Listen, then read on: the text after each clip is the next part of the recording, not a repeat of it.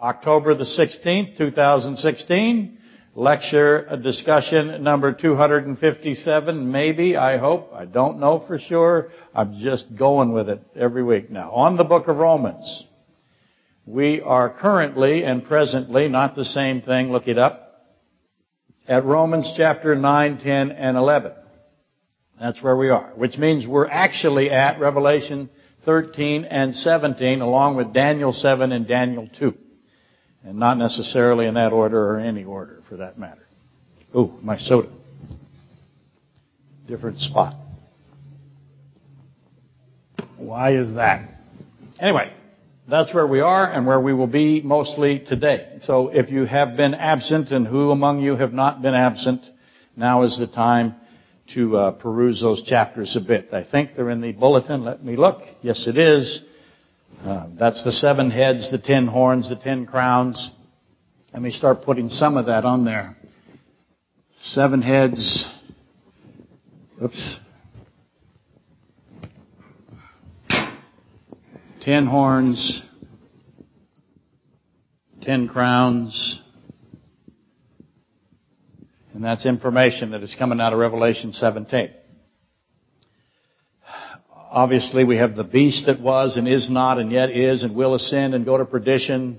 So let's go ahead and throw him in there, because we'll be dealing with that a little bit. The little horn that comes up in Daniel, behold, there's a little horn. Most of you know that the little horn is, in fact, the beast. Eyes like a man, a mouth speaking pompous things. So go ahead and quickly gain some familiarity with that while I insert today's news. The news portion of the sermon. Somebody from Pennsylvania, John, sent us a pumpkin roll. Is that great? That is great. When I first read it, it looked like thank you for shop, or I thought it was a Giant pumpkin roll, but it just says thank you for shopping at Giant. Giant must be a supermarket. Let's see, the best to sell by October the 8th. So that's still within the realm of consumption. But isn't that marvelous? A pumpkin roll. It just made me laugh. He also sent candy, so that if you get a question right, I can throw a piece of candy at you. So I'm doing that. I mean, come on. That's got to be great fun. This is going to raise attendance, you know. I mean, anyway, that just made me smile. It was very delightful, and once again, it demonstrates that they do pay attention to every little thing that I say and that you say. So keep that in mind. Hopefully, you've noticed the international events that are occurring. Those of you on the internet, we covered just a little bit before, but I'll repeat most of it here. The United Nations, actually the UNESCO. It's not the United Nations in the sense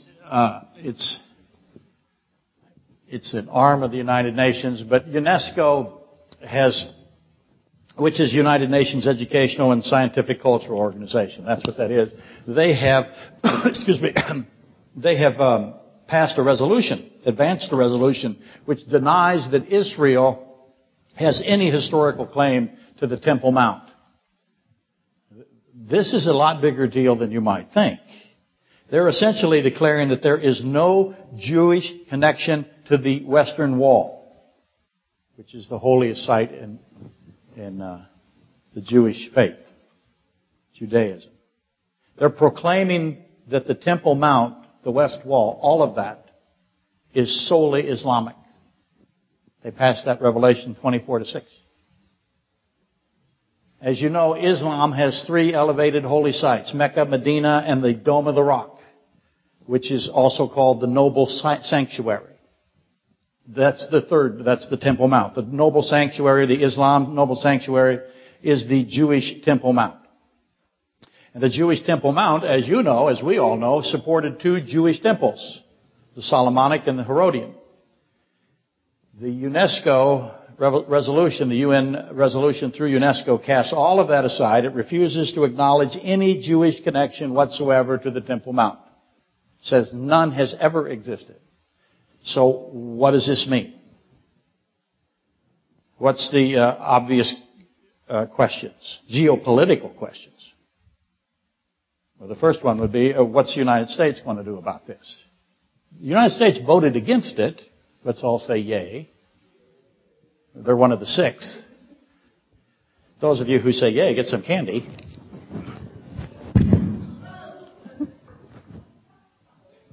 Hey! So far, no one can play left field. One piece went backwards, so I can't pitch. But I have 6 or 7 more to go. Congratulations back there in the back row. I need one of those cannon things. And we could shoot T-shirts and can.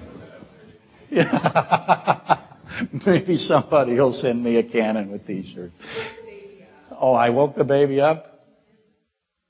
That's not a bad thing, is it? Did the baby catch a piece of candy? Oh, well, there you go. That'll bring them to church the rest of their lives, trying to duplicate that. Okay, where am I? Probably lost the seriousness of this. Okay. The United States voted against it, and I shouldn't have been too surprised by that, but I am expecting the United States not to support Israel very soon. The Bible tells me that's what happens. Estonia, Lithuania, Germany, the Netherlands, the UK, and the United States voted against this resolution out of UNESCO. Now, the key question, I believe, is it going to evolve eventually into a UN resolution? And I think that's true. And now we have to say, what is the impact of telling the Jews that they have no right to the Temple Mount? And they issue a UN resolution. And that puts the Jews into a position of violating a UN resolution. It's just a UNESCO. Will the United Nations continue to attack the ownership of the city of Jerusalem, or in this case, the Temple Mount? What's the purpose of this?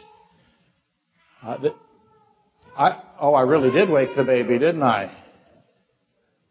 That's okay. You don't have to leave unless you're going to get candy. Would you like more candy? Okay. Oh, yes. Starting center fielder right there. Oh, my goodness. How can I get in more trouble? Just wait. Right now, just think about the purpose of this, and let me point this out. There's more to the city of Jerusalem than just the aspect that we see. What I mean by that is this is an ancient battle. What I mean by that is this is a spiritual battle between spiritual entities. There's more to Jerusalem than just the physical. Having said that, let's go back to the United States. The U.S. administration, as it now exists, does not allow any U.S. document to come out of the State Department, or any department for that matter, to be written that implies the city of Jerusalem is the capital of Israel. If a United States document escapes with Jerusalem as Israeli-based, it is immediately deleted and corrected. Did you see that happen recently? The Obama administration issued a notification that listed Jerusalem as Israeli, and then immediately they canceled that. Of course, now if you put anything out, it stays there forever in the digital world. But they immediately canceled it and blocked out or lined through the Israeli ownership of Jerusalem, or this Israeli right to Jerusalem. That is the norm right now of United States policy. Why would that be? What's wrong with us, you should ask? Why is the ownership of Jerusalem an issue? And certainly the United Nations, which has long been decidedly anti-Israel, is relentless. They don't waste a day. Something anti-Israel comes out of the United Nations every single day, if not every single hour. They hate Israel in that United Nations. The hatred is palatable. Why? The United Nations relentlessly attacks Israel's claim to Jerusalem. Again, why are they doing that? What do they hope to gain? The Bible does not leave any ambiguity. It all begins with Melchizedek, Genesis 14. He is the king of Jerusalem. He's identified as the king of Salam, Jerusalem. He's also the high priest of God Most High, and that is an extraordinarily important piece of information to notice for all of us. Melchizedek has both of these titles, the king of Jerusalem and the high priest of God Most High. That's amazing, because those things, both of those titles, can only be held by Christ himself. So that means that Melchizedek is, in fact, Christ himself. Genesis 14. Christ also has the prophet of God. He is the prophet, he is the high priest, and he is the king. Those three titles that only God himself, only Christ, God himself, is able to fulfill or hold concurrently in one breath. So Jesus himself, in Genesis 14, claims Jerusalem for himself. He is the king of the Jews. He is the owner of the temple. The temple is called the house of God. Nothing else is called the house of God except the temple. Now, you would say, well, there's a church down the street called the House of God. Yes, they're idiots. I'm sorry, not really sorry. They're not really idiots either. They just don't understand. God calls the temple the house, my house. That's where he dwells on earth physically. Don't create confusion in Christians. It's way too easy.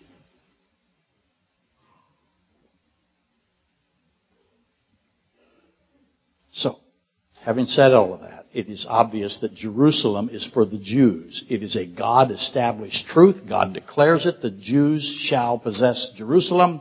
The United Nations says, no. Islam is the owner of Jerusalem. How do you think this is going to go?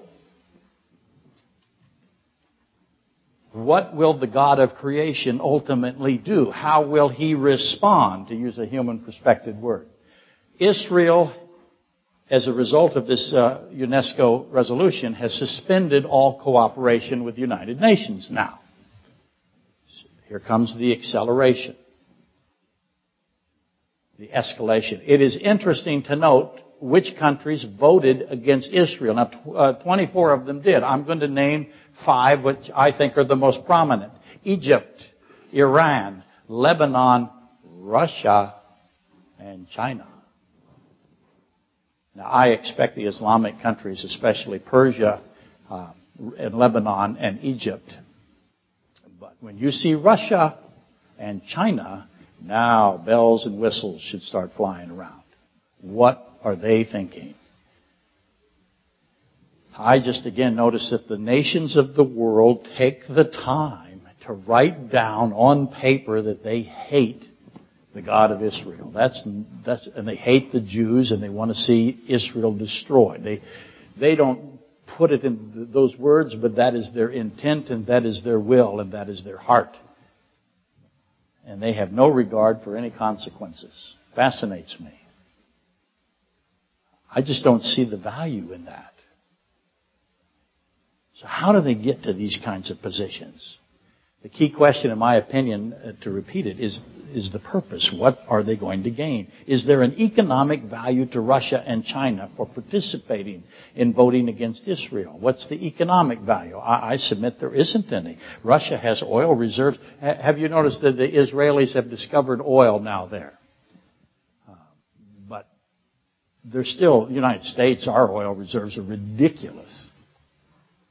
Alaska here, we've now found another 6 to 10 billion, perhaps easily recoverable oil on the North Slope area, if that's really turns out to be the case. But there's oil lots of places. Russia has oil reserves, very high amounts. China, not so much. China utilizes coal. I find it so fascinating, the war on coal in this country. When China is out there, it's just burning all the coal they can get. Who do you think produces more coal emissions? West Virginia or China? I mean, come on.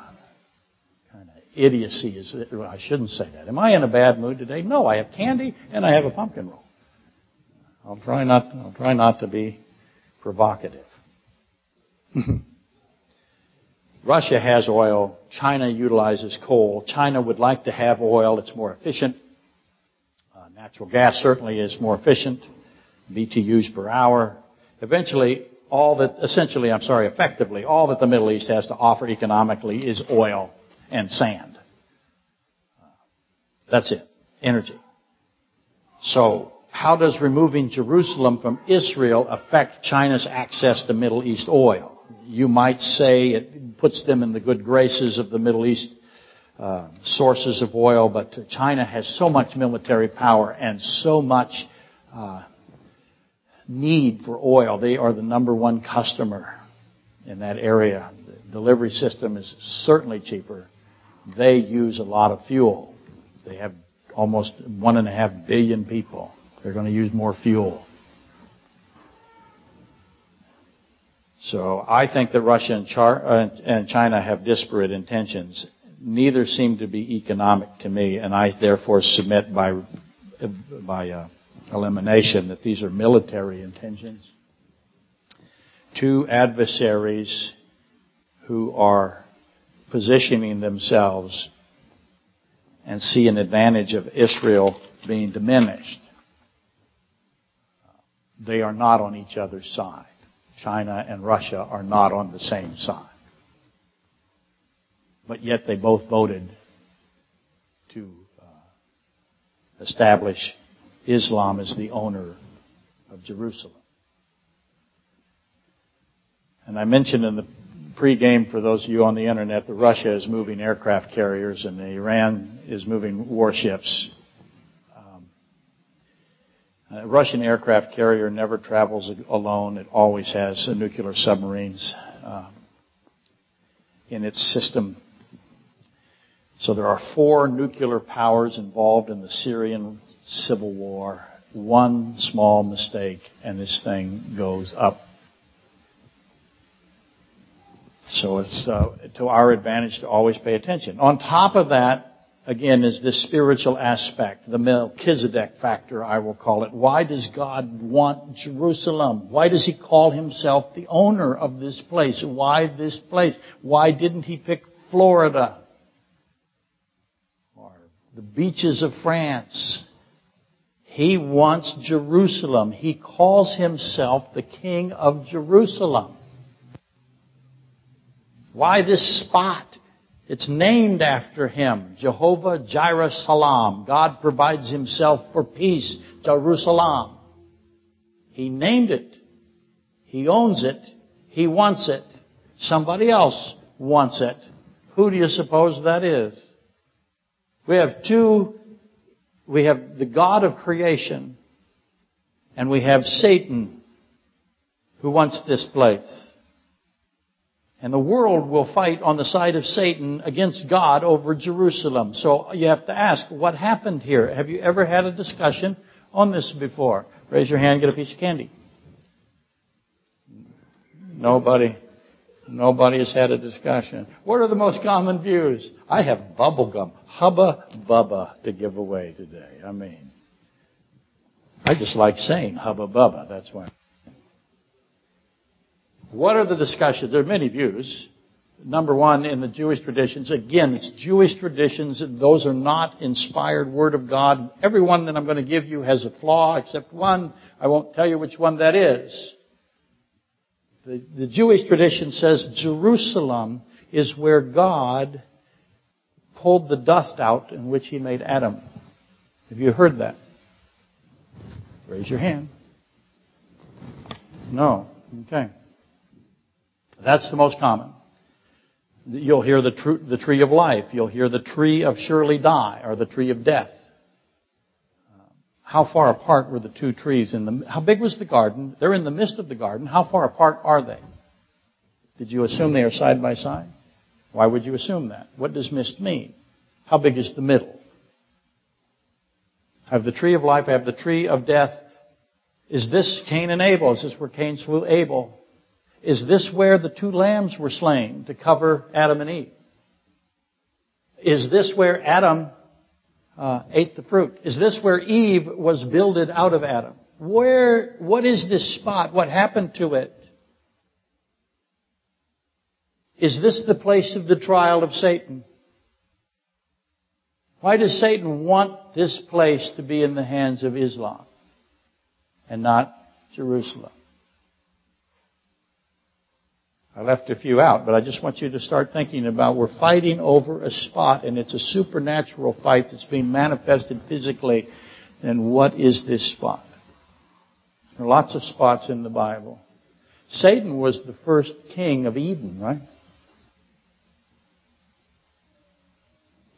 Why does the Antichrist gather his armies against this city? He leads them to destroy Jerusalem. Is this Satan's revenge? Is this somehow part of Satan's first lie? Obviously, this is the subject of Revelation 17 and Revelation 18. The Antichrist lays siege to the city of Jerusalem. He seeks to destroy it. Again, what's the point? Note, at this time in Revelation, in the tribulation, the Jews have the city, so Islam is not going to get the city. The Jews are going to get the city. When do the Jews get the city? Right now, they don't have it. What happens that causes Israel to now have total control of the city of Jerusalem and the Temple Mount? What happened to the Dome of the Rock? That's all coming, isn't it? Much to the dismay of UNESCO. So the Antichrist comes after Jerusalem. And Jerusalem ultimately falls to the Antichrist. Have you read your Zechariah 12? After what is described as seemingly supernatural resistance by the Jewish people. There's a description in Zechariah 12 that says the feeble, that would be people like me, the feeble fight as David, as mighty men of David. How do the feeble fight as mighty men of David? What's the biological advance that causes that? How far does Israel go to where old people like me are fighting like mighty men, like David? What was David like? Saul was pretty amazing. Saul could cut an ox in half by himself.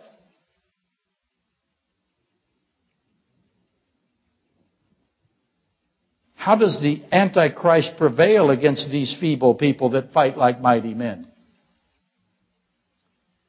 To repeat the question from last Sunday, how does the Antichrist convince the world that he can kill God? He can kill Jesus Christ. Remember, I'm sure you do, Ezekiel 38, the Russian Federation fails to take Jerusalem. The Antichrist succeeds. But when the Antichrist attacks Jerusalem, his capital of Babylon is burned. Isaiah 13:3. And you know that I think this is the Assyrians that do this. Isaiah 19:24. They, as soon as the Antichrist army mobilizes towards Jerusalem, the Assyrians pour down into Babylon and burn it. Destroy the city of Babylon. Okay, the destination of this little rabbit trail I just threw at you today is to demonstrate that the target is the city of Jerusalem. Everyone pursues Jerusalem. Only a very few people know why this is, and we should be in that few. We should know why, which is why we're endeavoring to do all of this, and that is Revelation 17 and chapter 18, chapter 17, chapter 18, and Daniel chapters 2 and 7. Okay, so all of that for that. That was the introduction. Wasn't so bad. You got some candy. Did you happen to see the report from the University of Nottingham, the astrophysics department? I think this is cool, which should worry you. The astrophysics department of the University of Nottingham put together an international cooperation. They've been attempting to count the universe. Why not? Actually, it's a really good idea. They want to know how many galaxies. Previously, they had counted about 200 billion galaxies. Now, each galaxy contains approximately 100,000 million stars. Give or take a billion. You do the computation. You have cell phones. Go ahead. How many stars we got if we have 200 billion galaxies and 100,000 million stars?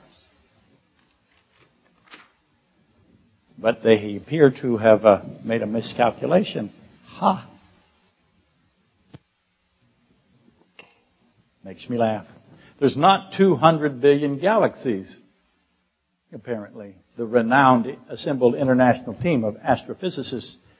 Who pays these guys? That's right, you do. That's why they do these things, right? What's the value of knowing this? Well, actually, there isn't any economic value or any sociological value, except there is a spiritual value, because this is a spiritual question. But they have determined so far that there isn't 200 billion galaxies. They were wrong. There are 2 trillion galaxies. You have more math to do. They made a mistake by a factor of 10. Previous estimates off by a factor of 10. Not 200 billion, 2 trillion galaxies. We should start naming them. I'm proposing Galaxy Steve. I'm expecting it to be warmly received. Hopefully you see the implications of 2 trillion plus galaxies with 100,000 million stars in each of them. The question can't be escaped. Why so many stars? What is God doing? Here is the simpler question that is phrased horribly wrong, but just for fun, I'll do it for you. Does he need these many stars? What's the answer to that? He's omniscient. Yes. Why so many stars? What's he doing with them? Why has God done this? What is he saying? Why are they moving away, stretching out, red-shifted light versus blue-shifted light? Certainly the wise will know what he's doing. Got to put this in our things to know list. That was fun. Only a few people left. Half a dozen asleep. So far, better than average Sunday. Still time. Last week, we ventured into Daniel 7, the vision of the 4 beasts. The Belshazzar king vision, right? The vision of Daniel that occurs under King Belshazzar in contrast to King Nebuchadnezzar, his dream of Daniel 2. Belshazzar doesn't have a dream. I just label it the Belshazzar vision because it happens under Belshazzar versus the Nebuchadnezzar dream that happens under King Nebuchadnezzar. Hopefully that made some sense. Well, we've gotten now back to where we belong, Daniel 7, because of Revelation 17, 9 through 11. I want to read Revelation 17, 9 through 11 for you again, because it'll be quick. Here is the mind which has wisdom. The 7 heads, there are 7 heads to deal with, are 7 mountains on which the woman sits. So I have a woman, we know that's the great whore, the great harlot of Babylon. She's sitting on the 7 heads that are 7 mountains. There are also 7 kings. So each mountain or each head is a king and a mountain. Does that make sense? 5 have fallen. So 5 mountains have fallen and 5 kings have fallen. 1 is and the other has yet to come. So 5 kings have fallen, 5 mountains have fallen or kingdoms have fallen, and 1 is right now at the time John wrote this, and the other has not yet come. And when the other comes, he must continue a short time. So the kingdom must continue a short time, and the king must continue a short time. The beast that was and is not is himself also the 8th, and is of the 7, and is going to perdition. So, 7 kings that are 7 kingdoms, 7 mountains 7 heads that are 7 kingdoms, 7 mountains with 7 kings. 5 kings have fallen. 1 is yet to come. And again, 5 kingdoms have fallen as well. 1 is and 1 is yet to come. And these are certainly not Jewish kingdoms. These are Gentile kingdoms. The 8th kingdom is not, so there's 7 of them, 7 Gentile kingdoms. There's an 8th kingdom coming. That's the Messianic. That's the Jewish kingdom. And Jesus Christ is the king of that kingdom, and Jerusalem is the city of the king. He is the King of Kings. He's going to set his throne into the millennial temple. He's the owner of the temple. It's his house, so the owner is in his house. God is in his house. God in the house of God. Now, back to those 7 heads, 7 kingdoms. There's going to be a 7th king of Revelation 17, 9 through 11. That's the Antichrist. Don't confuse the Antichrist himself with the Antichrist's 7th Gentile kingdom. Though the verbiage is interchangeable.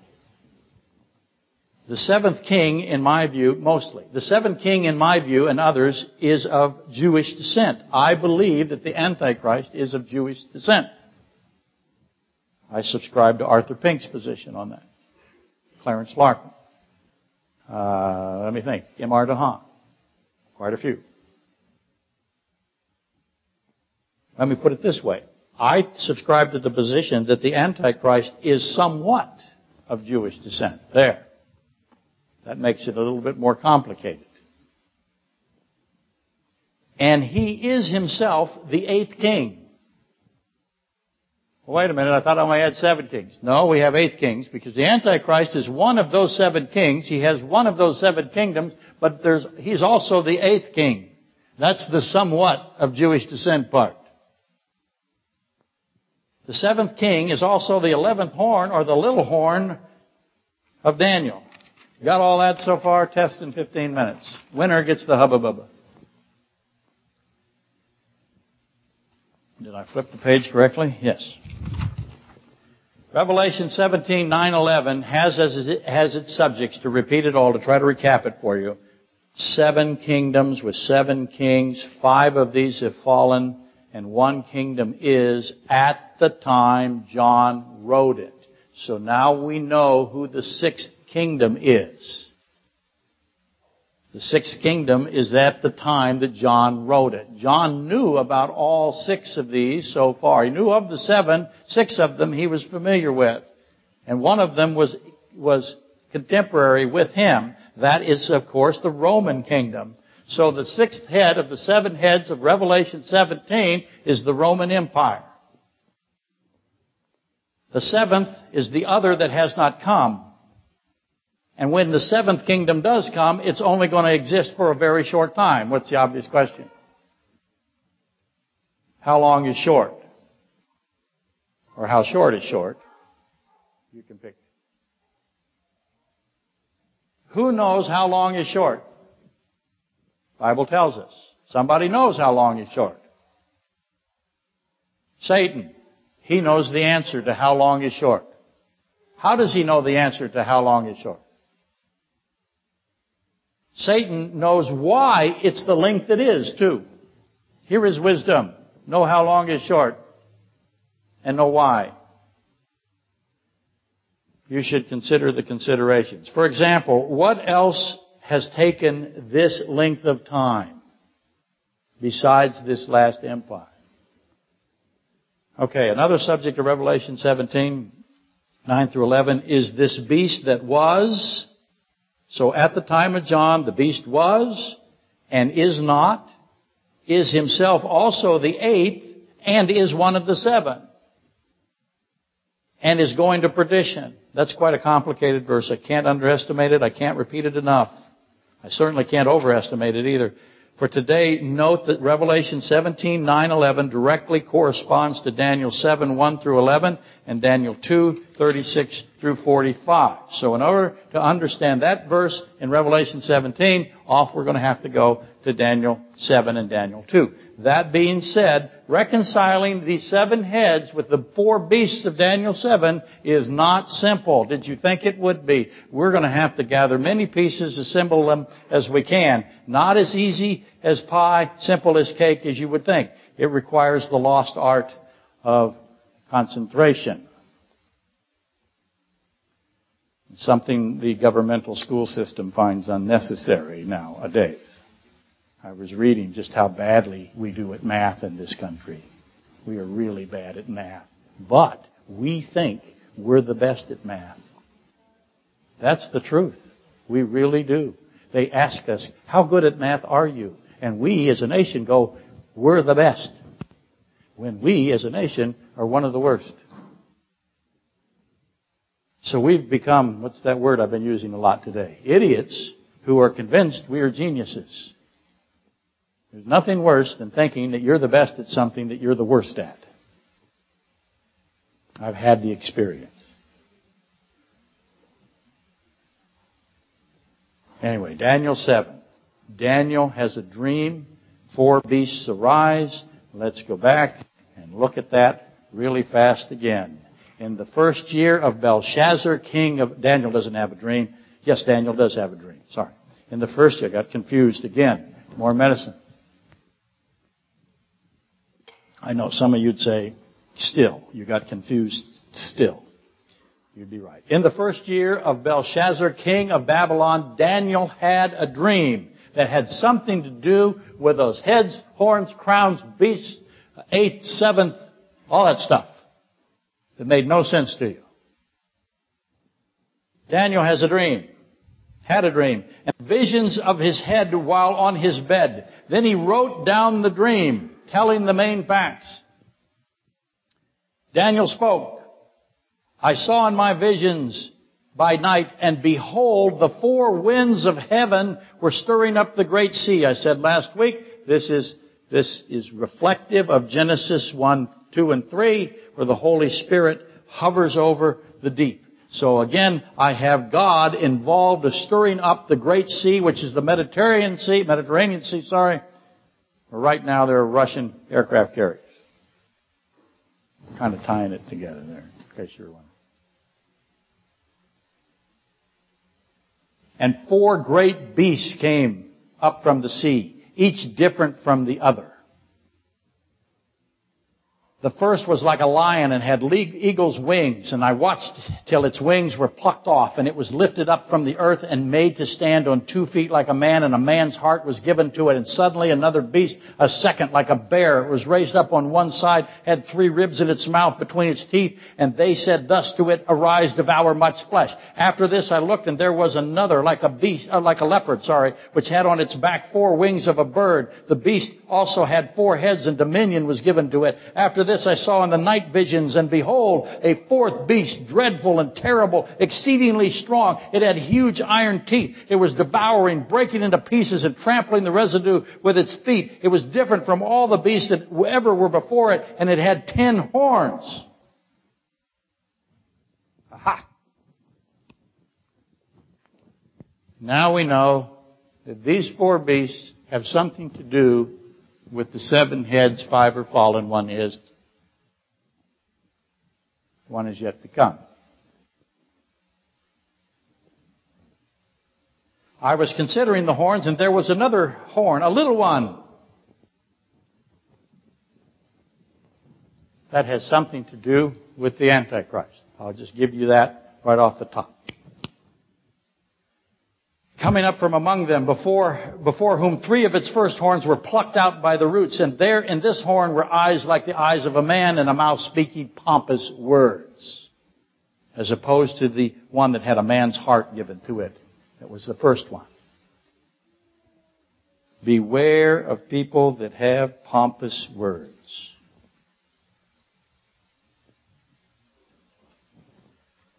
So, let me find where I want to be now. Keep in mind the context. As a trained professional, I found my place again. Israel is in captivity at the time that Daniel wrote this. And Daniel is in great despair. It's a shock to all of Jews, all of Jewishness, Jewdom, that they were put into captivity by Babylonians. You know the story. They won't even eat the Babylonian food. The Babylonians have control of Israel.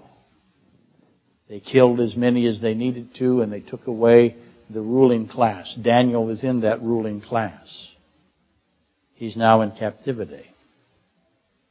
So this is the context of that. The Messianic kingdom now doesn't look like it's coming anytime soon to Daniel. So what does he want to know?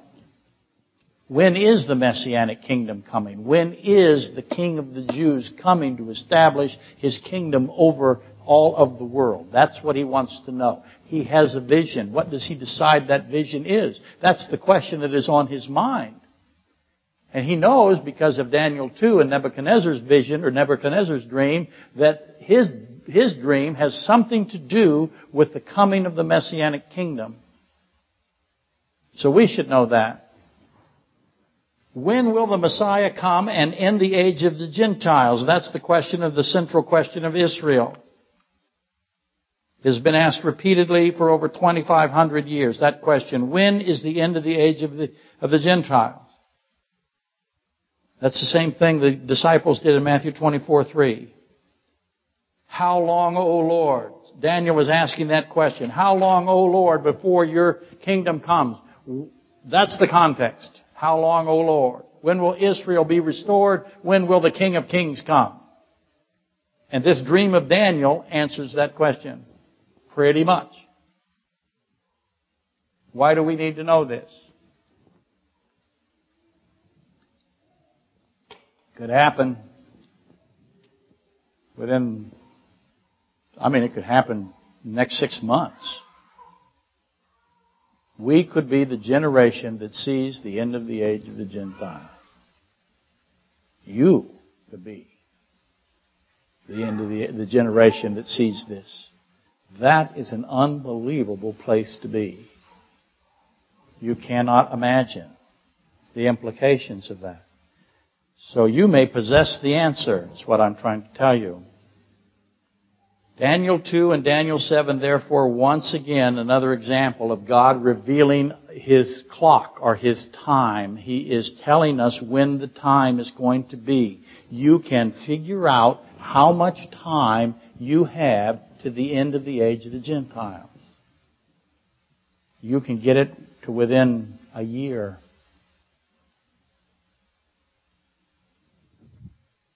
How's that going to affect your credit report? How's that going to affect your attitude about little tiny things like pick something?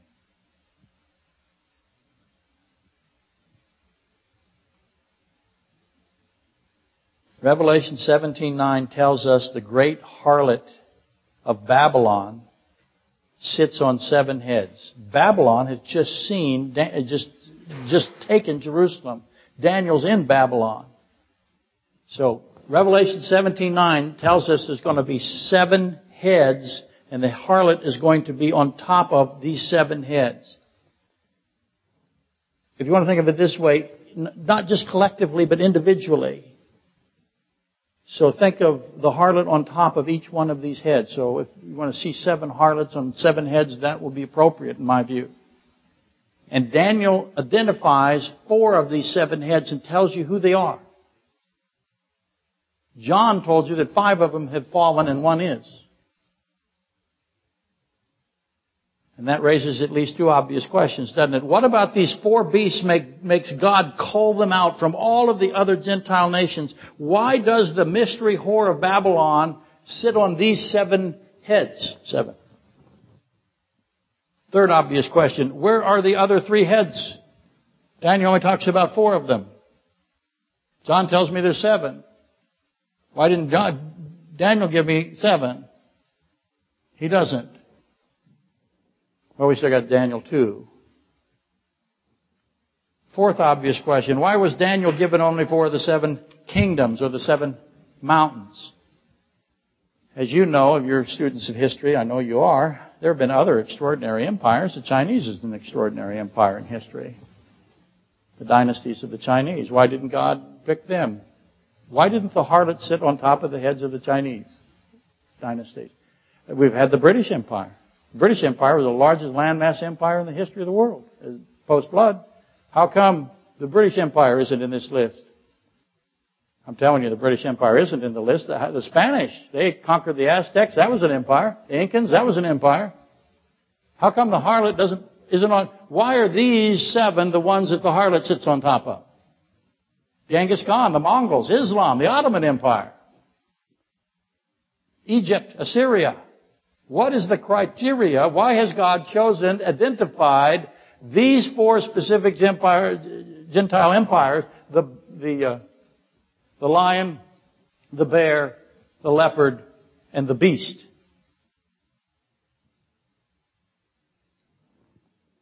Who are they?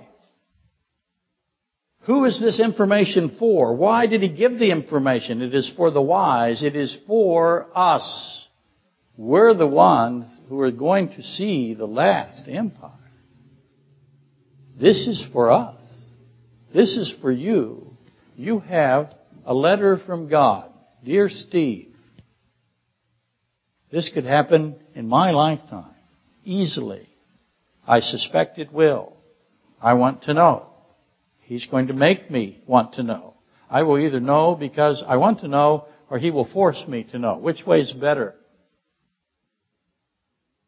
There's something about these four that makes them distinctive. The mystery harlot sits on these. Why these? Again, we took a short run last week at the lion. Let's go back and hit it again. Daniel was in prison, captured by the king of Babylon, Nebuchadnezzar, who had swept through the Middle East. There's a clue. He had swept through the Middle East, conquered it. He grabbed Daniel. What's the first thing he did to Daniel, who was royalty? First thing he did, castrated him immediately. All of them. All of the princes of Israel immediately castrated. Standard operating procedure. Daniel royalty, no heirs, no Jewish king. First thing he did was eliminate the possibility of a Jewish king. Why would he do that? Nebuchadnezzar didn't want a Jewish king. Why not? Anyway, Babylon, that's Nimrod's legacy, had risen up under King Nebuchadnezzar and swept, as I said, across the Middle East, tearing it to pieces. Now Nebuchadnezzar has control of the entire Middle East. He's devastating everything, everything and everyone that opposes him.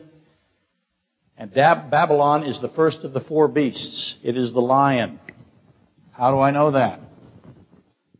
Again, Daniel is asking for information about when does the captivity end. Babylon is the lion. So this is about when is the captivity going to end.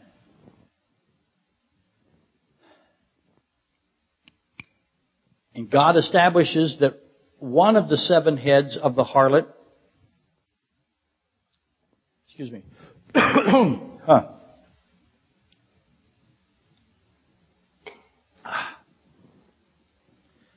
Let me back up here a second. Babylon is the first of the four beasts of Daniel 7. And God says that it is one of the seven heads of the harlot, which is to be expected, because the harlot originates in Babylon. She is Babylon. So she is the Nimrodian Babylon, if you will.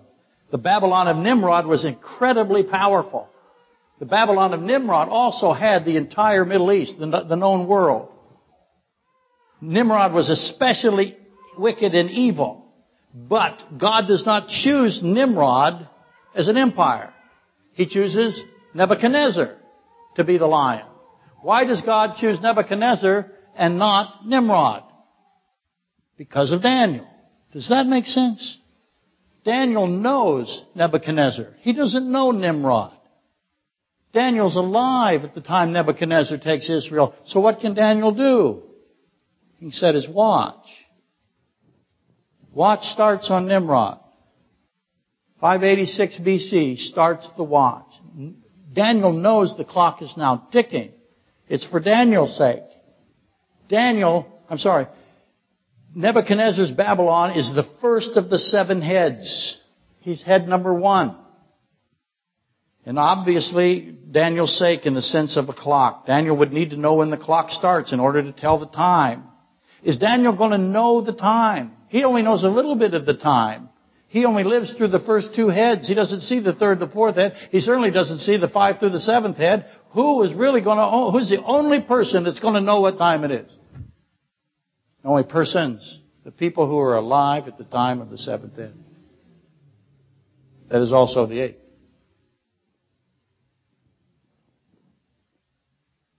So Daniel starts the clock. Daniel would also know that Nebuchadnezzar had a second dream, because Nebuchadnezzar did have 2 dreams. And so he would immediately see that the lion is Nebuchadnezzar. He would see it because he knew the dreams. Daniel interpreted both dreams for Nebuchadnezzar. He saw both of them occur.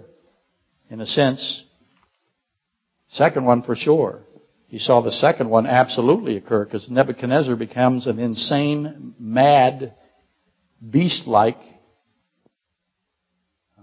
I don't know what to call him, a creature almost, for 7 years. So Daniel knows Daniel knows this. The first was like a lion and had eagle's wings. I watched till its wings were plucked off, and it was lifted up from the earth and made to stand on 2 feet like a man, and a man's heart was given to it. He knows that is about not just Babylon, but also about King Nebuchadnezzar. That's Nebuchadnezzar. This is what happened to Nebuchadnezzar. Made to stand on 2 feet like a man, and a man's heart. Nebuchadnezzar became insane for 7 years. And Daniel knew that. Nebuchadnezzar became Daniel's close friend, do you know? They were very close. He saw his close friend become this incredibly insane, mad creature that ran around and ate dirt. We'll describe him next week. He deformed. He ended up being horribly deformed. This is the king of Babylon. 7 years. But he also saw the restoration of the king of Babylon. I should read that for you really fast. It's astonishing.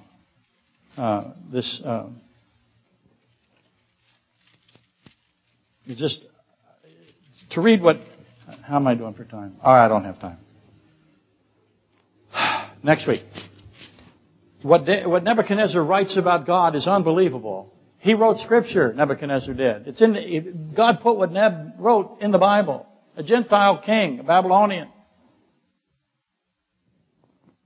He glorified God. He became saved. He had what God calls the heart of a man. No question that the lion with eagle's wings plucked off, lifted up, made to stand, the beast was given a man's heart, given salvation. Daniel knew that immediately, and he knew that Nebuchadnezzar and Babylon were the lion.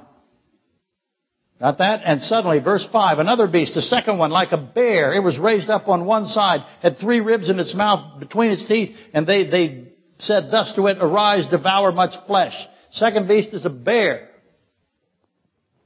Who's that? Daniel would know because the clock started with Nebuchadnezzar. So all he has to do is figure out what comes and takes over the Middle East after Babylon. Who was it? It was Persia, absolutely right. Persia wasn't alone. They had the Medes as well. They call it Medo-Persia, but that's not very good. It's a bear. After Babylon, suddenly the second of the 7 heads rises up. The second Gentile empire of the Middle East rises up. I'm giving you that of the Middle East over and over again, so now you know why these and not the Aztecs or the Brits or the Chinese. This is a Middle Eastern context. Daniel sees the bear come. It's a bear that's raised up on one side. One side is higher than the other. That's because the Persians allied with the Medes and they crushed the Babylonians, but the Persians were the entity that had all the power. The Medes were a secondary or even a tertiary force. Thus the Persian bear, Iran, was not in an equal companionship. It was not an equal alliance. How interesting that the Persia is now secondary to who? I have a lopsided bear today, don't I? We call it Russia. I have the Russian-Persian alliance. The lopsided bear is here. Here he is. He's the second head. And Daniel saw it. He saw that king come in. He saw the death of Nebuchadnezzar. He saw the destruction of the Babylonian Empire. And so he knew that the Persian military system, or the Persian Empire, was the second one. So far, the first two heads now, Daniel saw them, and he could count. Now, he doesn't get to count. Who counts next in the Bible? After Daniel counts. Who picks up the clock? Daniel drops the clock, he dies. He does not see the leopard, he does not see the beast. Who sees the beast, the fourth, and knows about the leopard? Revelation 17. Who wrote it? John. John picks up the watch. He's now got it. And he's figured out who those two heads are. Who gets the watch next after John? Paul. Paul gets it next. Because Paul got the parentheses. We'll explain that next week. The mystery of Ephesians, the third mystery, Ephesians 3 through 6. John gets to tell time. He sees the beast. We know that the fourth empire is the empire that John saw. I'm sorry, I got that wrong. He knew the sixth empire was the empire that he saw, the one that is. He did not see the five that has fallen, but he knew the fifth that fell, but he did not have it all worked out. Paul works it out. Paul picks up the watch. He sees the great parentheses. We will get to see the seventh head. We can see it forming, that last kingdom. So that's where we are. That's where we'll start next week. I want you to give a lot of consideration to what happened in Jerusalem. Yes. It's pre-event. Figure out what happened in Jerusalem. What happened on that Temple Mount? Why is the Holy of Holies in that place? Why will Christ put His throne there? Prepare yourself to defend it.